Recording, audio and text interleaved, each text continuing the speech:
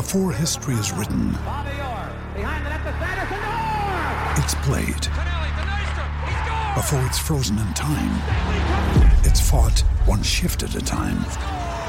Before it's etched in silver, it's carved in ice. What happens next will last forever. The Stanley Cup Final on ABC and ESPN Plus begins Saturday. When you need mealtime inspiration, it's worth shopping Kroger, where you'll find over 30,000 mouth-watering choices that excite your inner foodie. And no matter what tasty choice you make, you'll enjoy our everyday low prices, plus extra ways to save, like digital coupons worth over $600 each week. You can also save up to $1 off per gallon at the pump with fuel points. More savings and more inspiring flavors make shopping Kroger worth it every time. Kroger, fresh for everyone. Fuel restrictions apply. We took it all. We brought them to our land. An endless night, ember hot and icy cold. The rage of the earth. We made this curse. Carved it in the blood on our backs. We did not see. We could not, but she did. And in the end... What will I become? Senua's Saga. Hellblade 2. Play it now with Game Pass. Welcome back to another exciting edition of the Pointless Exercise podcast. We're overdue for a Bears podcast. Took us a while to recover from that scintillating 1-point loss to the fabulous Detroit Lions last week. With me, as always, is actor comedian Mike Pusateri. Mike, how are you? I'm doing well, Andy. Glad to be here to discuss another exciting Bears close game.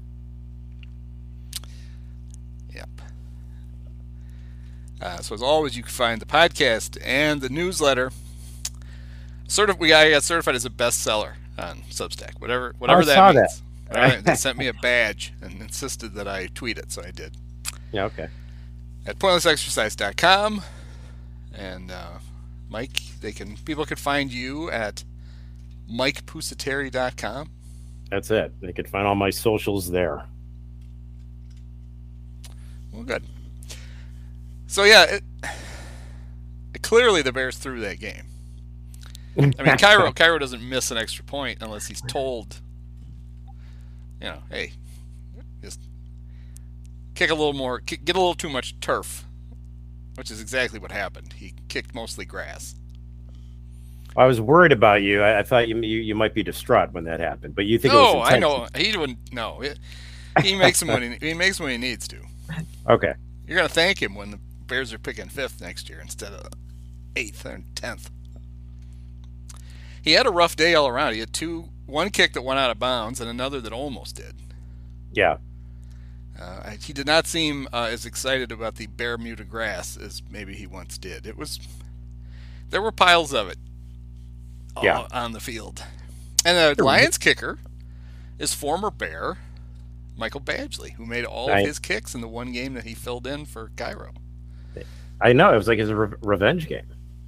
Yep. Yeah, he's still mad that they brought him in for 1 week and then told him to go home. Poor guy. Yeah, the Bears are going to really miss playing on that awful turf when they get to Arlington Heights, aren't they? It's just going to be terrible. Well, maybe they'll put awful turf in the dome. Don't put it past them. I think we can grow it in here. That'd be great. Yeah. At the Astrodome, where they actually invented AstroTurf, they originally had grass because you could see through the roof. Right. Problem was, nobody could see any fly balls. So they had to paint the ceiling, the roof, and then all the grass died. I like how they thought, you know what? Let's just paint the ceiling. And nobody said, hold on here, pal. If we do that, won't the grass die? Nah. It's Texas. Texas grass is tough. It's not some libtard California grass. This is Texas grass. We'll be fine. Yeah, right. Oh, shit. It's all dead. Don't need sunshine nor water. Okay. So, yeah, other than the ignominy of losing to the Lions. I've heard it both ways because they just said it both ways. It's not a terrible outcome. No, it's not. It's not. And I think Justin Fields was in on the throwing of the game too. you think He's so? like, I'm going to play great, but I'm just going to lob. I'm going to lob the worst interception anybody's seen since Jay Cutler left. I'm just going to hang this one up in the air and see what my old teammate Jeffrey Okudah can do, and apparently he can return it for a touchdown. I did like that Fields immediately got revenge because on his 67-yard touchdown run, the guy chasing him was Okudah. Yeah. And Justin kind of did the thing where he's running and running and running. He looks over his shoulder. He's like, oh! And he veers to the left and takes off. And Okudah's left in his dust. Left him winded. Yeah, that was not a great. That was. I don't want to overstate it. That was not perhaps the best pass of the game from Justin. No, it was terrible. It was second down. The screen had been blown up.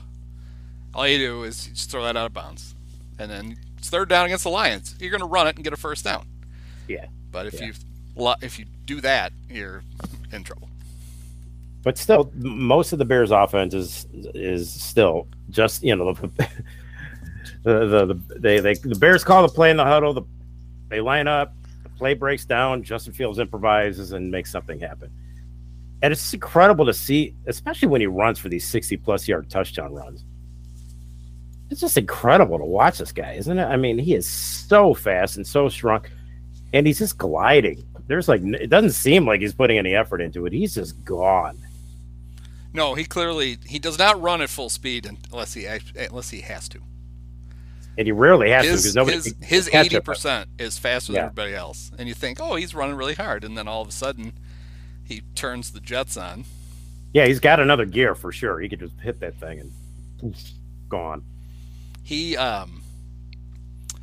did tell the media today that they are now resting him in practice because he's getting tired because he's he is pretty much the whole off. Him and Cole Kmet are pretty much the whole offense. Pretty much, yeah. Cole paced himself.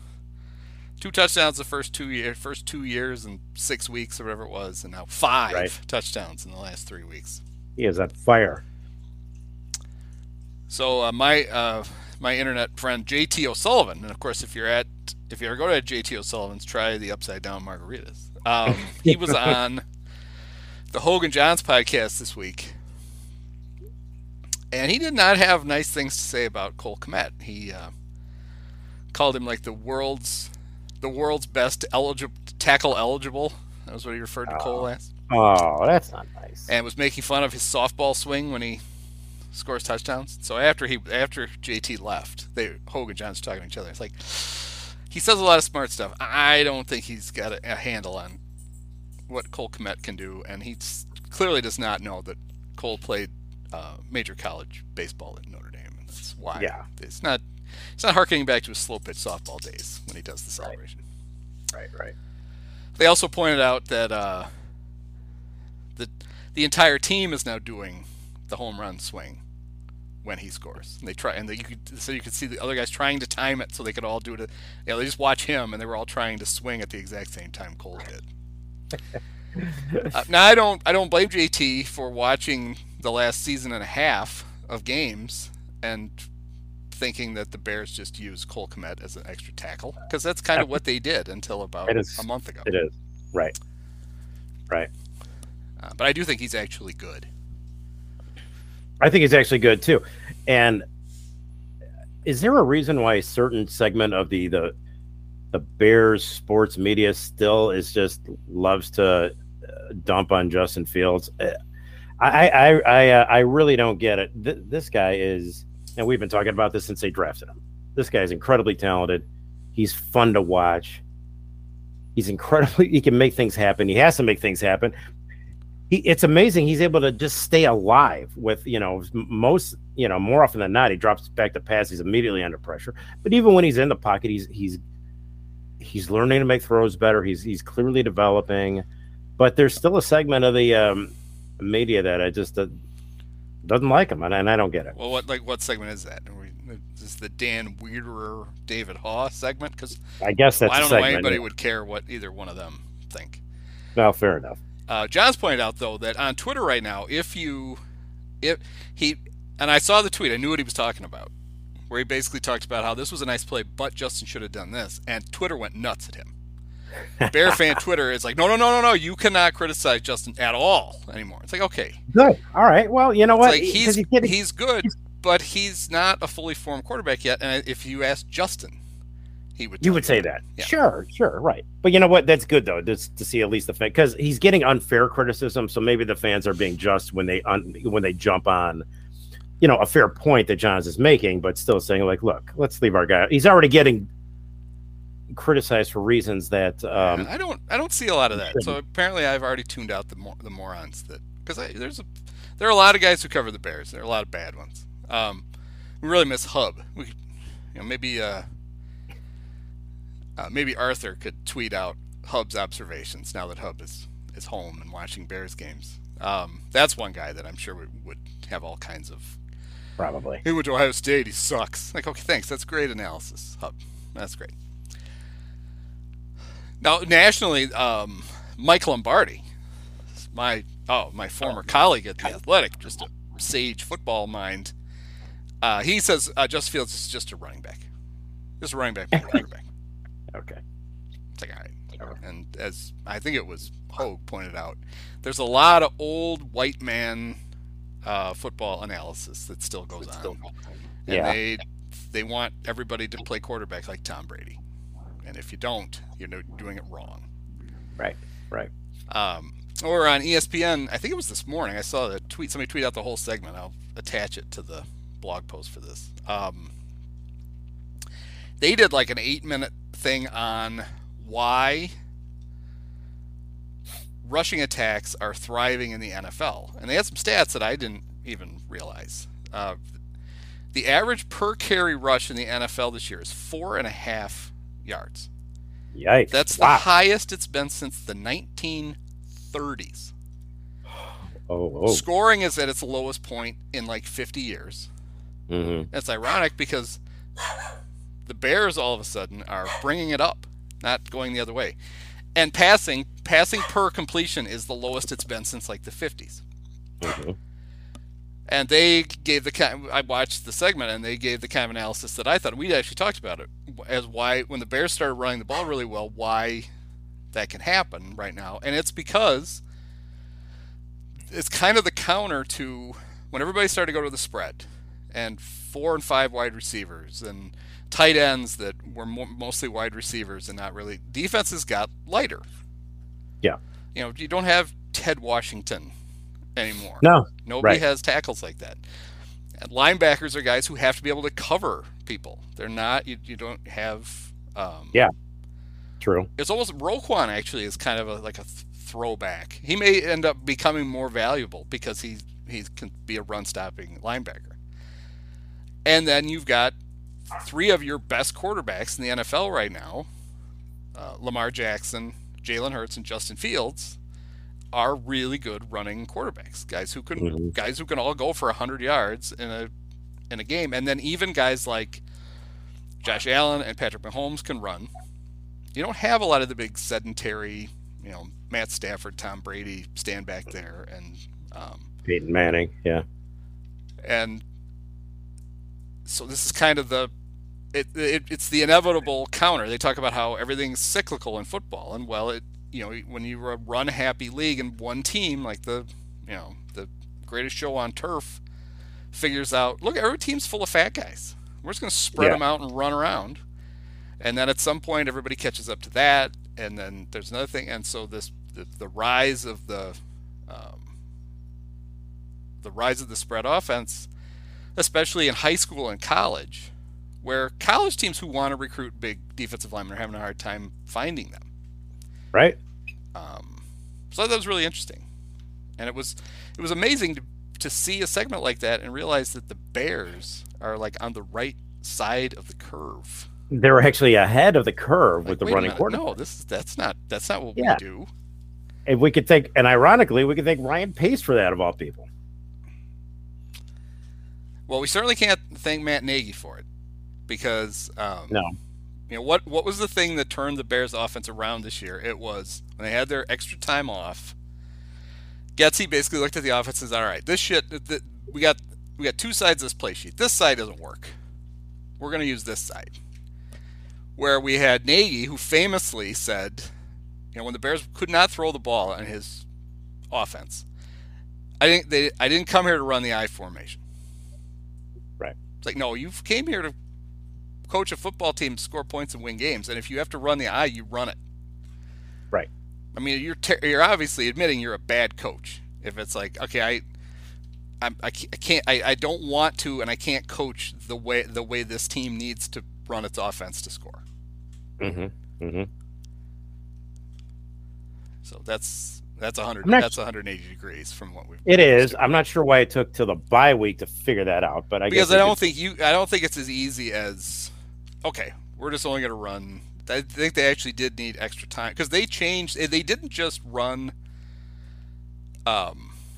It wasn't just we're gonna roll Justin out more. They had started to do that. They even did that in the Washington game before the bye. He was on the move more, but the actual schemed up runs, I think you probably did need extra time to. The other thing is your offensive line was constantly in flux. Guys were getting hurt. You were changing positions. You were doing other stuff. The line that finished training camp was not the line that played week 2. And sure. And so I don't think it's like, oh, we're just going to run this, and then maybe the offensive line will know how to block it. And if they don't, our one good offensive player will be murdered. So I think that's probably why it took a little extra time to put it in. Yeah, certainly. But, there's also an element of Justin Fields, because of his ability to improvise and scramble and get out of trouble, is making the offensive coordinator look better too. Well, if you're an offensive coordinator and you scheme plays and the players can run them, you will look better than if you have to limitedly scheme plays because your players can't run them. Yeah, I agree with that. I'm talking about when the offensive coordinator's plays break down inevitably, but the quarterback is so good he can still make it something happen anyway. Yeah, I think you're overstating in the last couple of weeks how many of the big plays have come from Justin just putting on the cape and running around. A lot of that stuff is designed, or it's designed. You have one read, and then we've cleared out this side of the field for you. If it's not there, go. He's good. He didn't go from, hey, wow, 80 yards, that's awesome, to 179 just because I'm just going to break every tackle. It's like, well, that's not how this works. They have tailored their offense better to what his skills are. But if they're going to win consistently, he's going to have to get better at the things he's not good at. Because he can't play like this forever. This can't be... You can't have a run-first quarterback unless you want to have a run-first quarterback that isn't a cast on the sidelines. This is a great weapon to have, and there will be times when it'll be, holy shit, he can just make this happen. But he's had 28 called runs the last 2 weeks, and that's too many. Mm-hmm. So, yeah. See, well, that's fine. We can disagree on that. I think it's Justin Fields' ability that's really making this offense look a lot better than it should. I still don't know that they're utilizing him to his full. They're not. I don't think they're maximizing his talents. I'm not seeing that. And look, we know that this team has a lot of problems. They got offensive line problems. We've discussed this ad nauseum about the amount of problems they have. So we'll see. Let's hope Justin can keep developing. Let's hope that they get some. They certainly are positioning themselves to really improve this team in the offseason and through the draft. So let's see what they do. Yeah, let's just hope they're as astute as Jed Hoyer and making the big trades to that's all we can hope for. Well, I mean, Poles has already shown signs that the Roquan trade I think was inevitable. I mean, you weren't going to be able to. He wasn't going to sign a contract that you could live with. Clearly, yeah. Going out and getting Claypool then immediately was the first kind of big sign of we know we have our quarterback. Yes, I totally agree. Here are players we need to get around our quarterback. Totally agree. And that to me is probably one of my favorite, my favorite acquisition of his is going out and saying, we're going to get Claypool. We need receiver help. The free agents available next year, not all that great. The draft is a draft, but you don't know what you're going to get. that was a really savvy, impressive move. Yeah, and that's good to see. The biggest problem with the draft is that you can't pull a Red Auerbach and draft Marvin Harrison Jr. a year before he's eligible for the draft. You can't do the Larry Bird. That would be we'll nice. Just stow him. Because that, we've seen Ohio State skill players not translate directly, but we've also seen the really good ones. It does, and he's kind of ridiculous. Yeah, I'm not sure they've had, even Ohio State has had a Marvin Harrison Jr. That guy, but he's not. You cannot draft him next year. No, you cannot. We took it all. We brought them to our land. An endless night, ember hot and icy cold. The rage of the earth. We made this curse. Carved it in the blood on our backs. We did not see. We could not, but she did. And in the end... What will I become? Senua's Saga. Hellblade 2. Play it now with Game Pass. So yeah, and clearly the part of the Claypool, the calculus around that was he's a better player than any of the free agent wide receivers.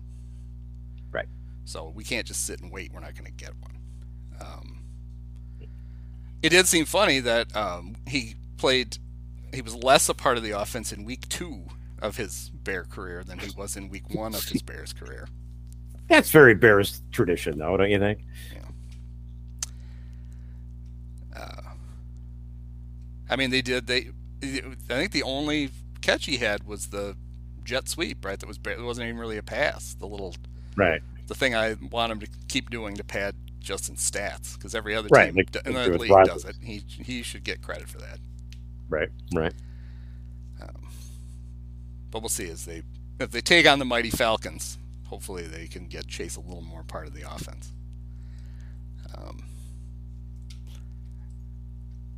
They did try to make Byron Pringle a big part of the offense. He's distracting. Well, it's not though. He should have been their slot receiver, and he was in camp, and then he was hurt.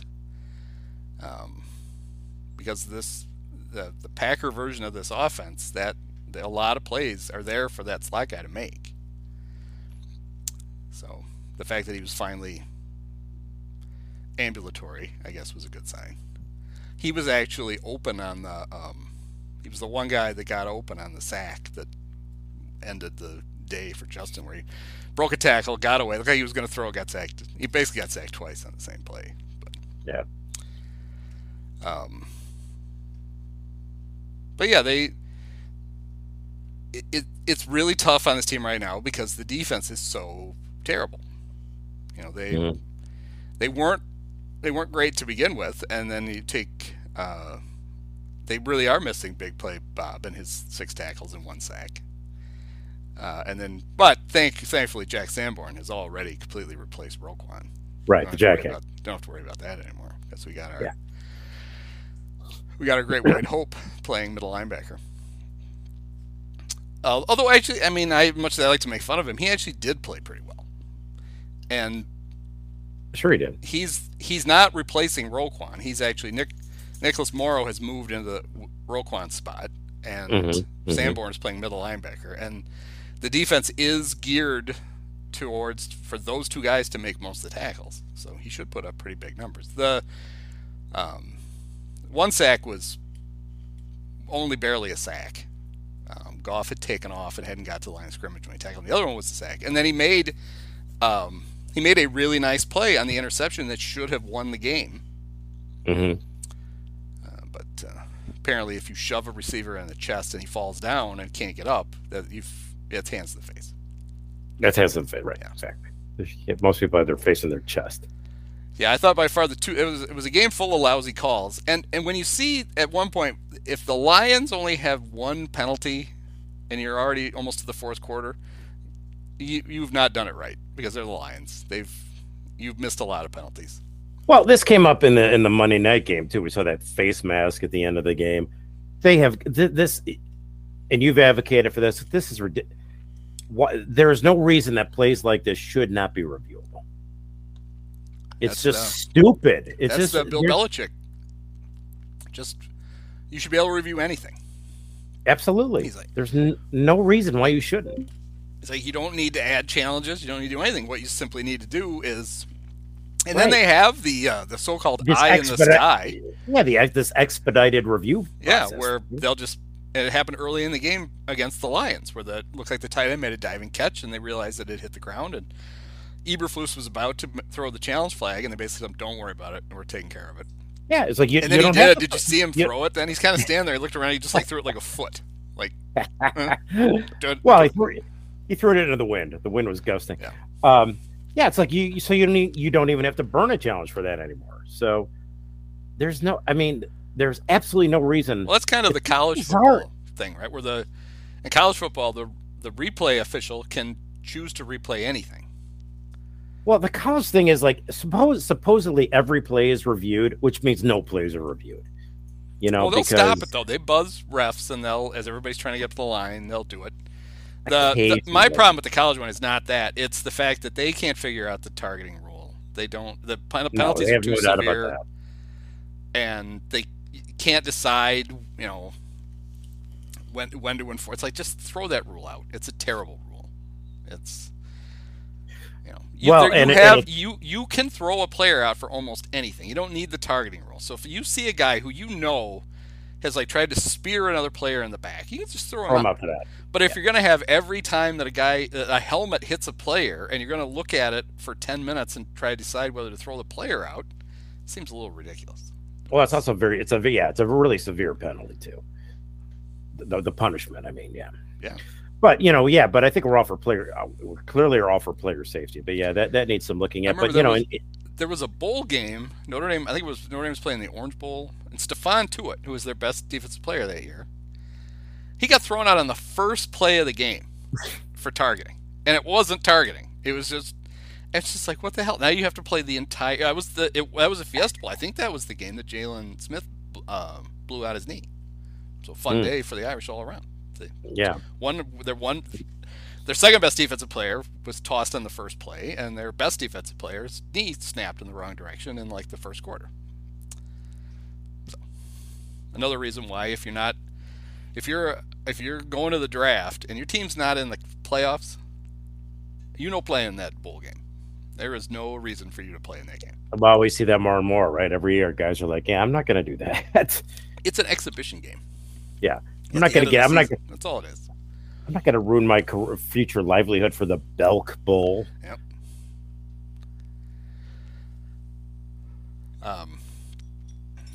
So the Jalen one was ridiculous, and then it was the same drive. Early in the drive, Kyler Gordon blitzed.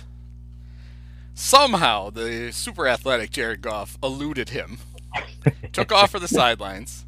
He got close to the sidelines. Morrow shoved him out. He was still in bounds, shoved him out of bounds, and Gordon punched at the ball like they do. Right. And he went flailing into the bench like he had been, he'd been shot from the upper deck. And like Lee Harvey Oswald was in the stands. And 15 yards and an automatic first down. It's just like, you got to be kidding me. Yeah. He did not get hit out of bounds at all. No, he didn't. No, and I feel like there's always an old school notion, well, the officials didn't cost you the game. Well, yes, they did. Yes, they can. They absolutely can cost you a game. We've seen that a billion times in college, in the NFL, wherever. Officials can absolutely cost you a game. And the fact that officials' calls aren't reviewable is just, it's really illogical. Right. Yeah, the easiest way to, although if they're really bad, you run out of challenges. Right. Like, wait a minute. Oh, I already challenged those. You fucked those two up, and now I'm out of flags, and you're fucking more up. Thanks. Right. Yeah.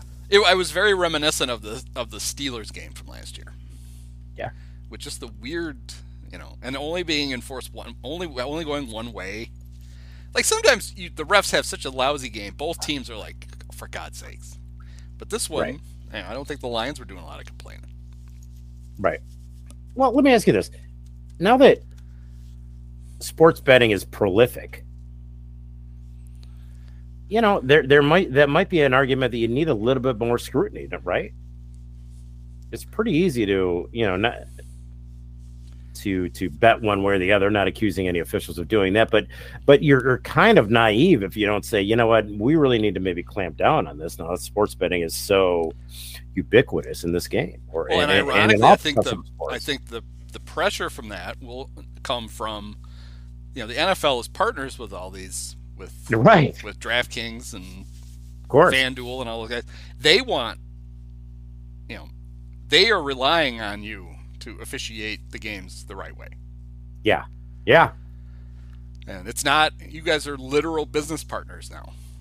Mm-hmm. So, and the NFL chose to do that. Remember, forever they were like, "Oh, we'll never do that." Oh, and then then all of a sudden the only people that had any money to advertise were still beer companies and online gambling, and they went, "Oh, yeah, you know what? This is fine. Yeah, we'll take your money." Yeah, right. Well, and that's as obviously it's been a very big story lately. FTX, every umpire had an FTX patch on his shirt, and that maybe turned out not to be the best decision in hindsight to have FTX sponsoring things. Yeah. I mean, the best thing about the demise of crypto has been no more Matt Damon walking across the earth commercials for Crypto.com. And what did you see? There's like a class action lawsuit against like a lot of those celebrities, including I think Brady, I think Larry David too, but guys who did those commercials. Now there's a class action lawsuit. So yeah, that wasn't the whole crypto thing it's like the pets.com of 2022. It's like what? Yeah, my nephew had just gotten his MBA from Butler, and we were at like a Mother's or Father's Day party or something, and he was going on and on about how, crypto, you can't trust, the one you can trust is Ethereum. That's the one, because it's based on this. He's going on and on, and I'm just over there. I'm like, all right. I said, Ryan, go ahead, put all your money in that. Yeah. And then when you're destitute, let me know. 6 months, come by, tell me how much fun you had. Right.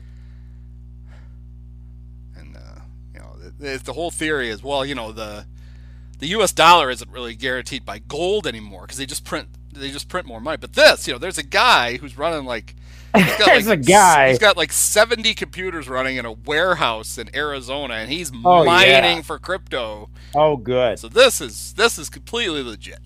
This is totally solid. This is terra firma right here. Let me read my ad from FTX. My live read. Oh wait, it's been canceled. Oh shit! Damn it. Yeah, there goes that. I had to change my tune if I got some of that sweet crypto advertising money. See, you blew it. You blew it.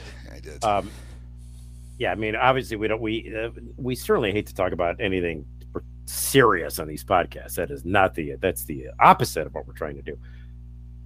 But it should be recognized that with all this proliferation of gambling in all the major sports, that's that is an environment that can be very easy for corruption. And I think I saw it on Twitter the other day where Pete Rose asked for forgiveness. Did you see this from Manfred?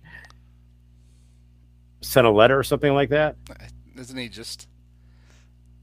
just like he has like an auto email set up that once a year he pleads? He copy and pasted it.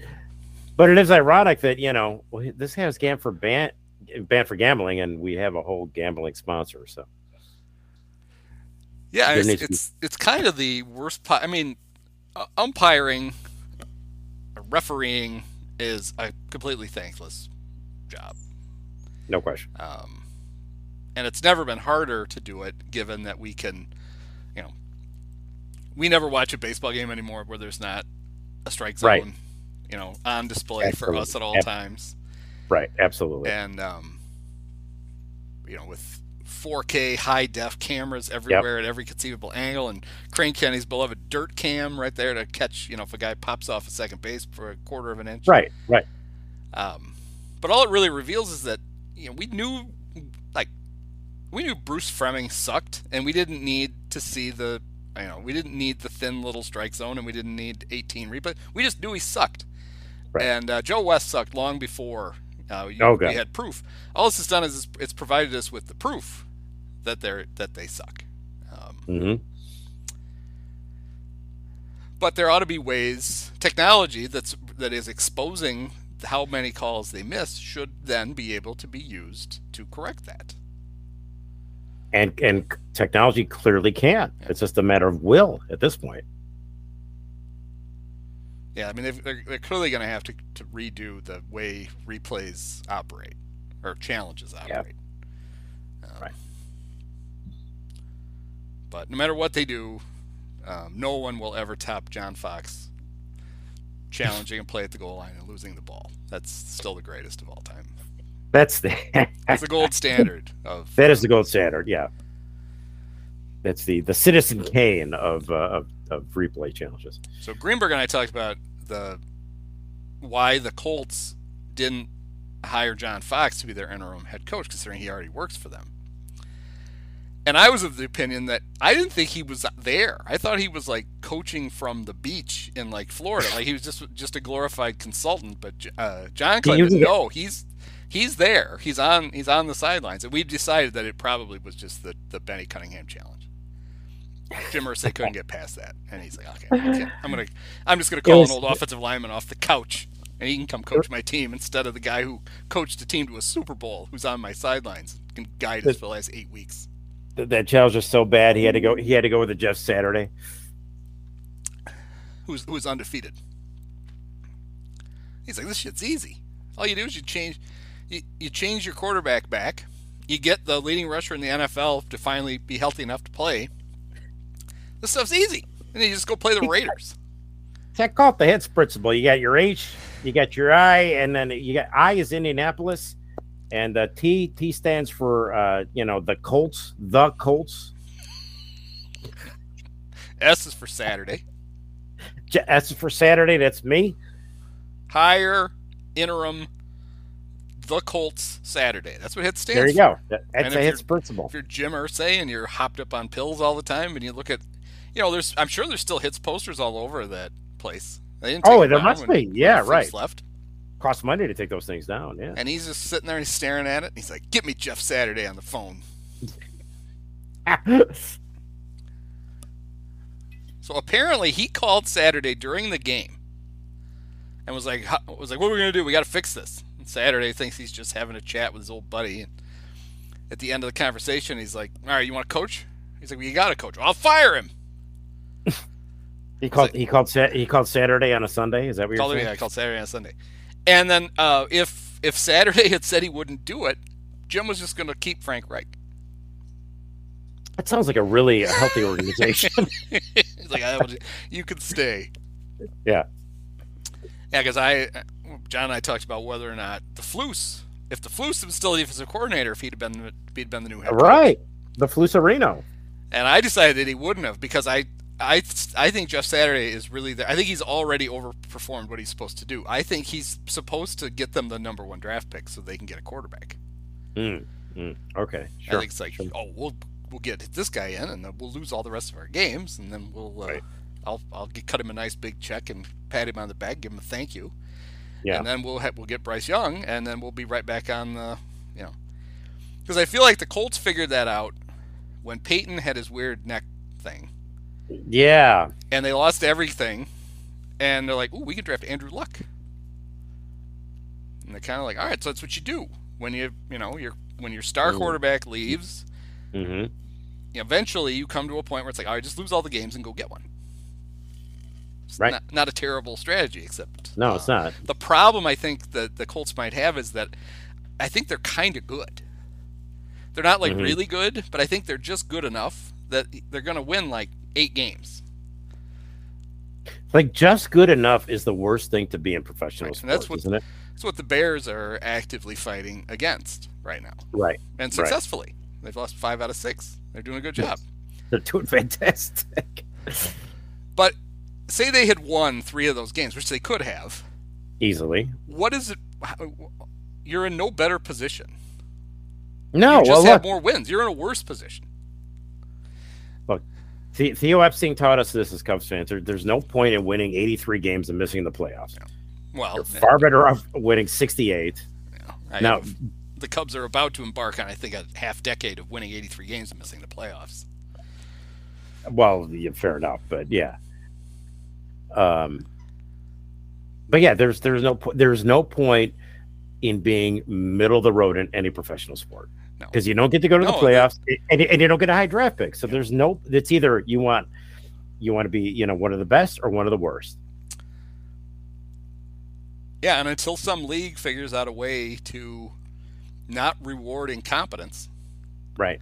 Then smart teams just they just embrace the strategy of the incompetent. Embrace the suck, as Joe Madden might have said.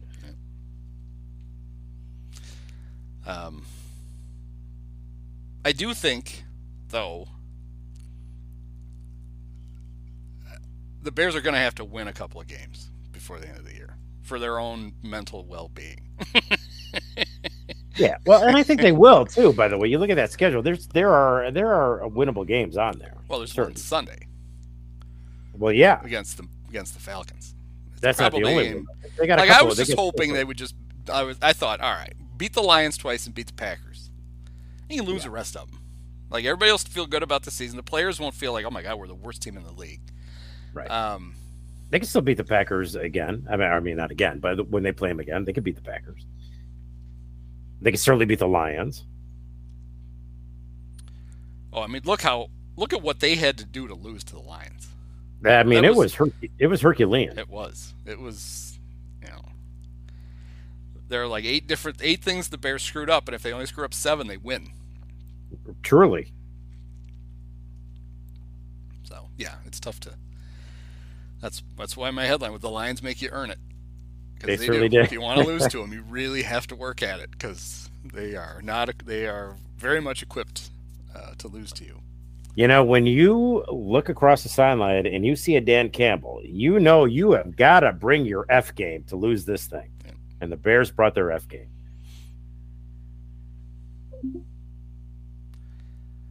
The Lions have 2 first-round picks next year. They have their own, and they have the Rams.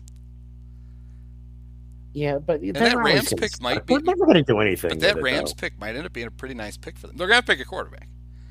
Like they are farther behind than they should be, simply because they let almost all those guys go, except for Burrow. They had the second pick, I think, right after they took Penei Sewell. They let all the other guys go. And they're like, oh, no, we're going to do that later. And then last year was nobody wanted to take quarterback.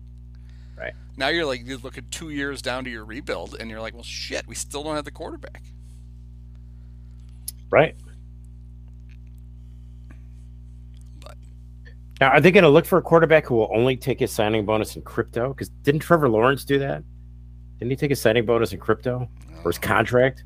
I remember he tried to, and then Brady. Remember when the guy, the fan got his 600th touchdown pass, whatever it was last year.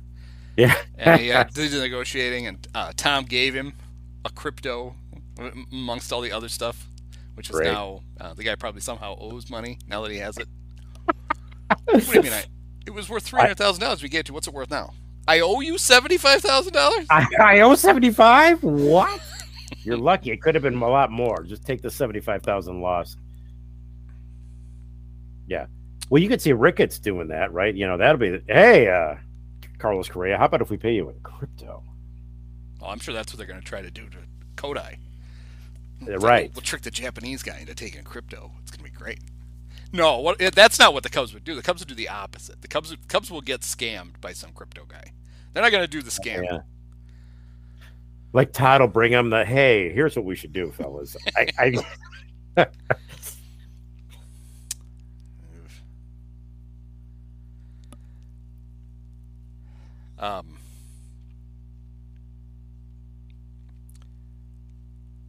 Yeah,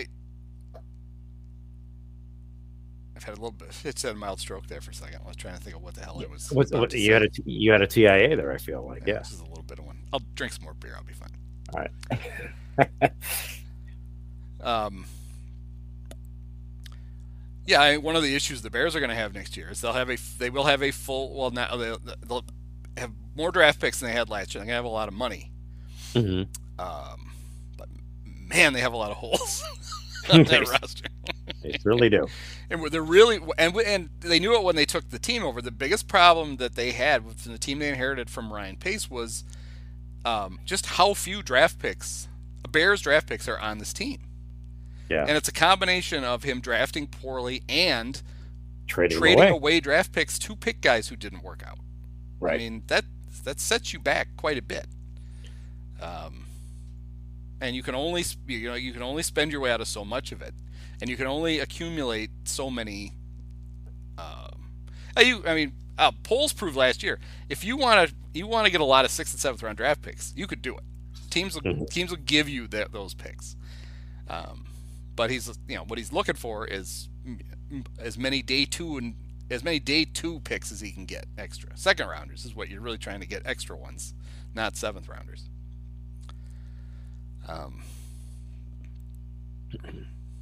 But at the same time, you're in a division where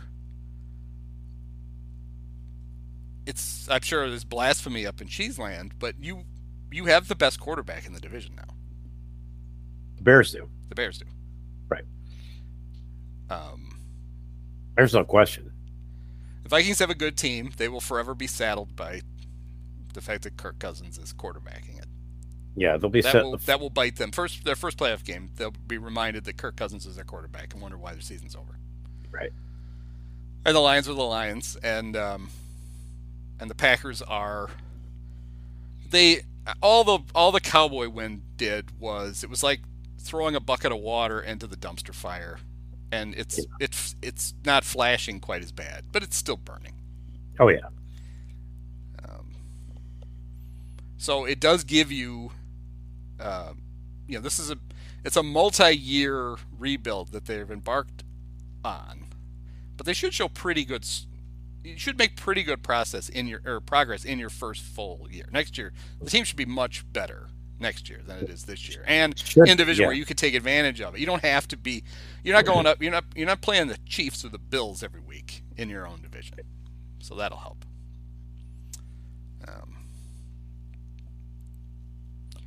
But you need 3 offensive linemen, and you need 2 wide receivers, and you need an entire linebacking core, and you probably need 2 defensive linemen, and then you need to build some depth behind all that. Yeah, you need a lot. That's a long shopping spree. It is. And the problem is, the Bears have this issue that the Cubs don't. You don't have quality depth like David Bodie, and Franmil Reyes, and Zach McKinstry. Right. Who my favorite part of the when you go on the Twitters and you see like the Bleacher Nation guys, and the roster crunch. They're still really the Cubs made these moves, but it's still that 40-man. That's such a roster crunch. And then you see that they literally waived 9 guys over 2 days, and not a single one of them got claimed by any other team. No, not 7 of them, not 8 of them, none of them.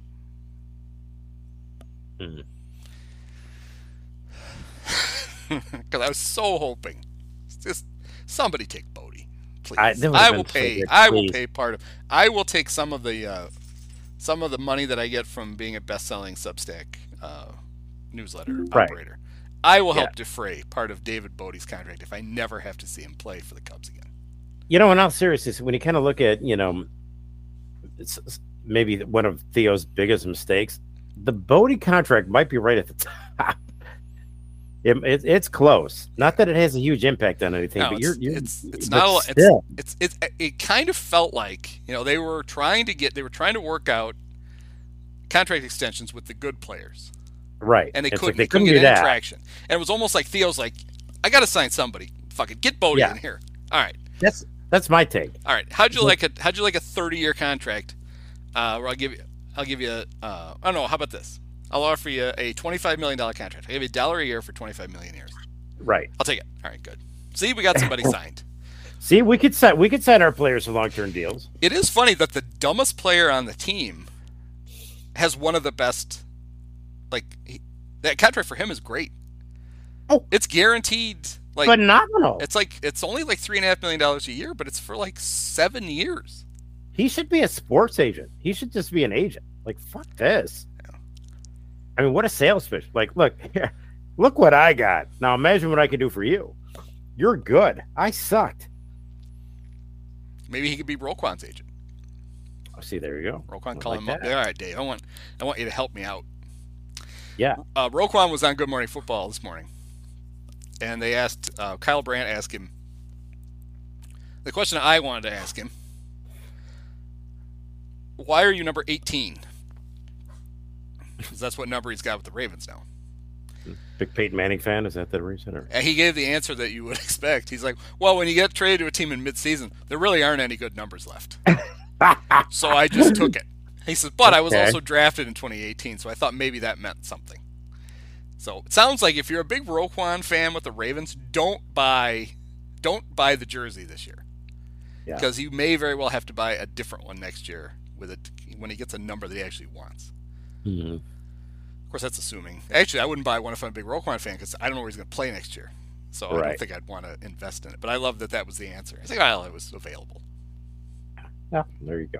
I had thought that I had two theories. One was he was a big Elvis Gerbach fan. Well, I mean, who isn't, by the way? And then remember Brashad Perryman?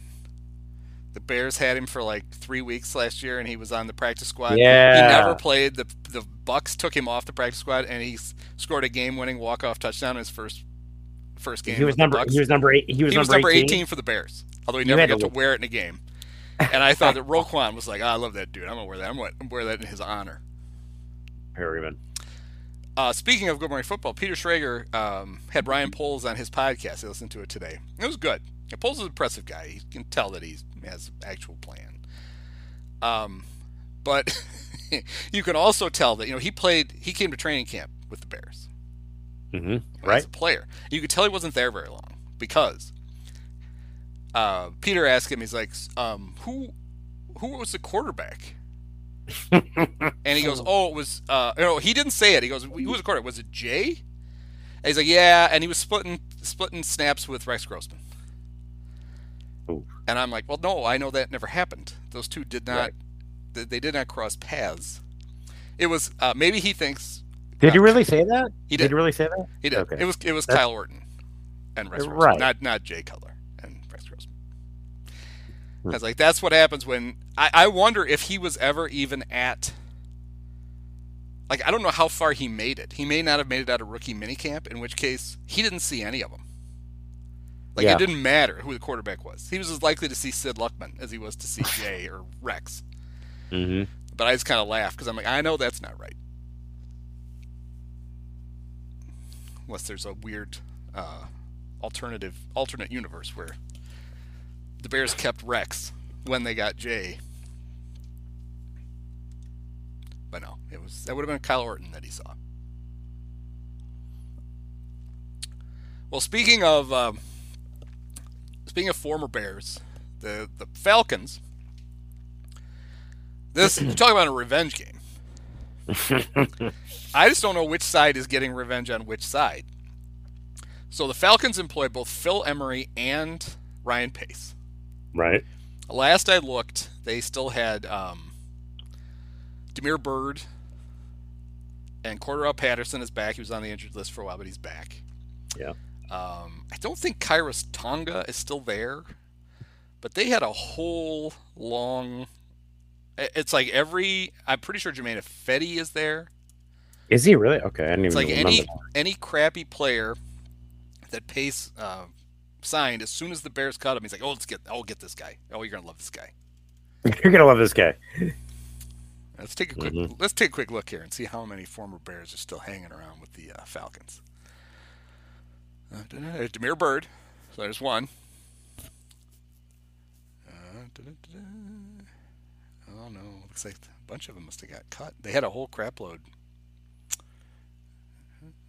Jermaine Ifedi, so I hope he plays. Nick Kwiatkowski, former Bear by way of the Raiders. Mm-hmm. Marcus Mariota might as well be a former Bear because Pace tried to sign him twice. Right. And Marcus was smart enough not to come. Cordarrelle.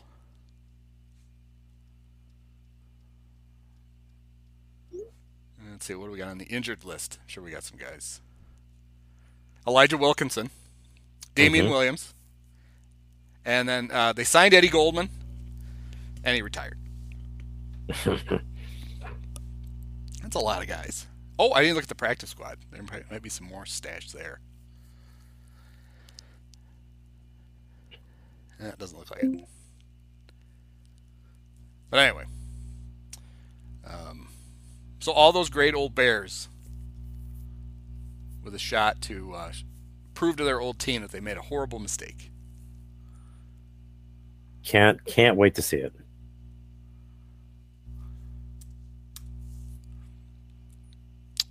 So it's the game is in Atlanta. Yes. Do you remember the last time the Bears played in Atlanta? Mitch Trubisky does. Okay. Mitch had the wild comeback against the Lions. He's feeling good about himself. Mm-hmm. They got down by like 17 points in the first half. Oh, it's Nick Foles time. That was basically the end of Mitch in Chicago. It was like week 3 of that season. He was benched. Hi, Michael. This is CP. Hey. And I believe, the last I looked, the Bears were favored. All right. I like that. I just received an email from Gallagher Way. Have you gotten your early bird tickets for Gallagher Way, Andy? Oh, for the Chris Kindle market? Yes, you can get.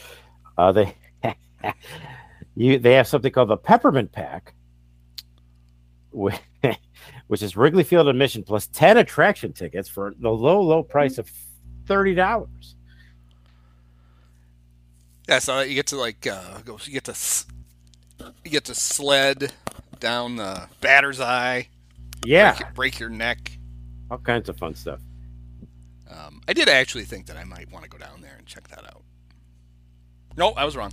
Falcons are favored. Makes more sense. Oh, they are. Okay. Falcons by 3.5. So if you were excited that Bears were favored, you need to bet. You need to just bet it all on them.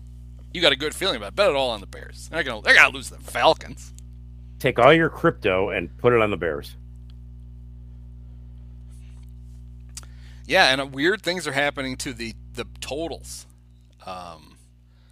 The Bears always hung out in like the 39.5 range, 38 points total. Yeah. They are, I believe, there's 1, 2. I think they might have the third highest over-under on the board this week. They do. 49. Wow.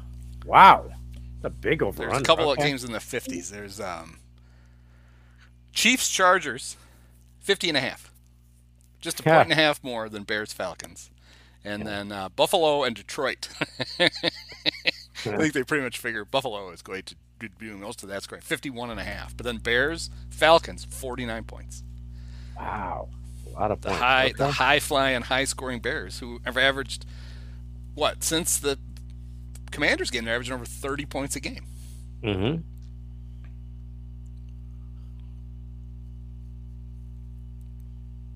What? Got to go with the Bears on that, don't you? Bears to cover the 3.5. Yeah. No, I think we both had the Bears over the Lions, and that did not work. No. Yeah, I don't know that I've got a Bear game right yet this year. Yeah.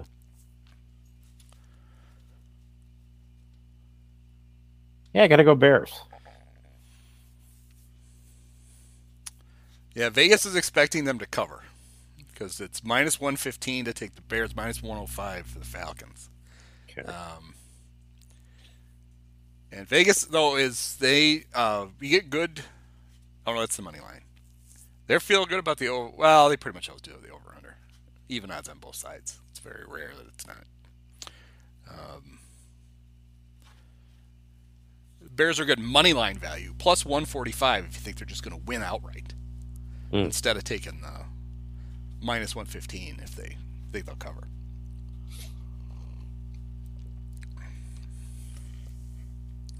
So I think I might bet most of my fortune on the Bears to just win. Take your crypto coins and let it roll.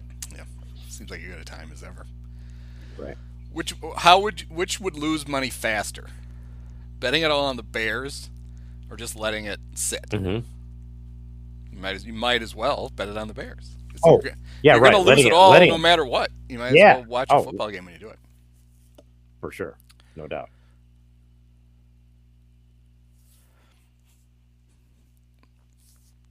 The Packers are 3.5-point favorites over the Titans. I think I like the Titans there. Oh, I was wrong. The Bears are the second highest total because Bills-Lions I was looking at is Thanksgiving. I'd already scrolled past. So there's only one game that I think was more points we scored. Chiefs-Chargers. Huh. It's a brave new world, where the Bears actually score points. They still lose, but it's a lot more fun to watch. And I always assumed that, right? I mean, how many, 14-10 games or 12-10 with 5 field goals in the whole game did we watch?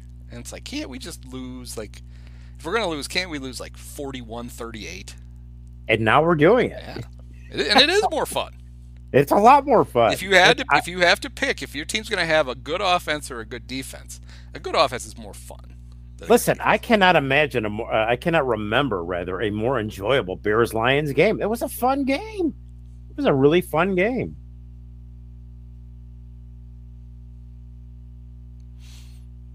Yeah, I don't know. I don't remember when. I mean, we lost, but at least it was fun. It was enjoyable. Yeah, and the last time the Lions had won in Chicago was the game where Mitch all they had to do basically was hand off 3 times and punt, and he went back and just left the ball laying at the 10-yard line for the Lions. He's the best.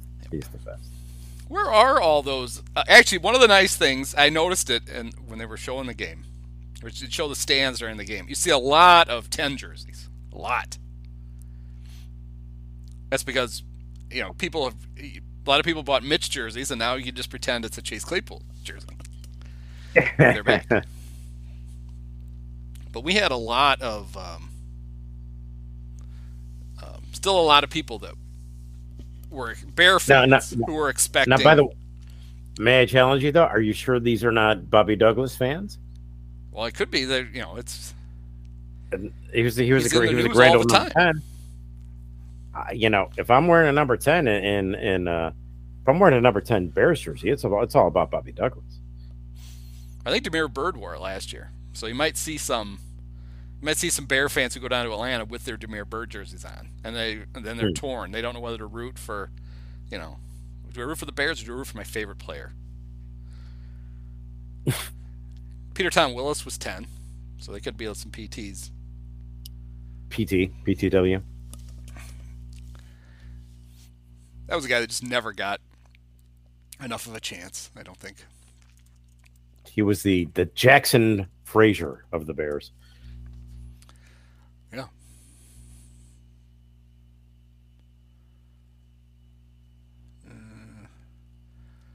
Now, once again, we need a Casey Ignarski on the Bears. You need a way to look up who wore. You just want a list of everybody who wore 10, and you just can't. We need easily find it. We need an Ed Hardig to. We need a Bears historian to tell us. Well, Casey Ignarski actually runs the Cubs by the Numbers website, where every time a new Cub comes, he goes and adds him to the list. It's up to date by the bottom of the first inning. Casey's list is up to date. He's not messing around. Nice. You never heard that him and Al Yellen wrote a book? Cubs by the No, numbers. I never heard that. No. And Al somehow screwed Casey out of Al somehow got all the money, even though Casey did all the work. Well, Al's your big buddy though too, so you know what. Yeah, Casey's big buddy too. Yeah. All right. So All right. So we're expecting a big high scoring game. And Lucas is expecting a big game. Knock it off. Attaboy. High scoring game and a Bears win. I think so. Yeah. That'll be fun. Again, it'll be fun. That's all we want. Just want some fun. Right. That is all I have. That's all I asked for at the beginning of the season. Like, I know you're not going to be good. Just be fun. And it took a few weeks, but they've been fun. Justin Fields is a lot of fun. Yeah. A lot of fun. All right. Well, we'll see. All right. We'll reconvene and see how much fun we had. Many of us have herpes. Many of us have herpes. I just want this to be over.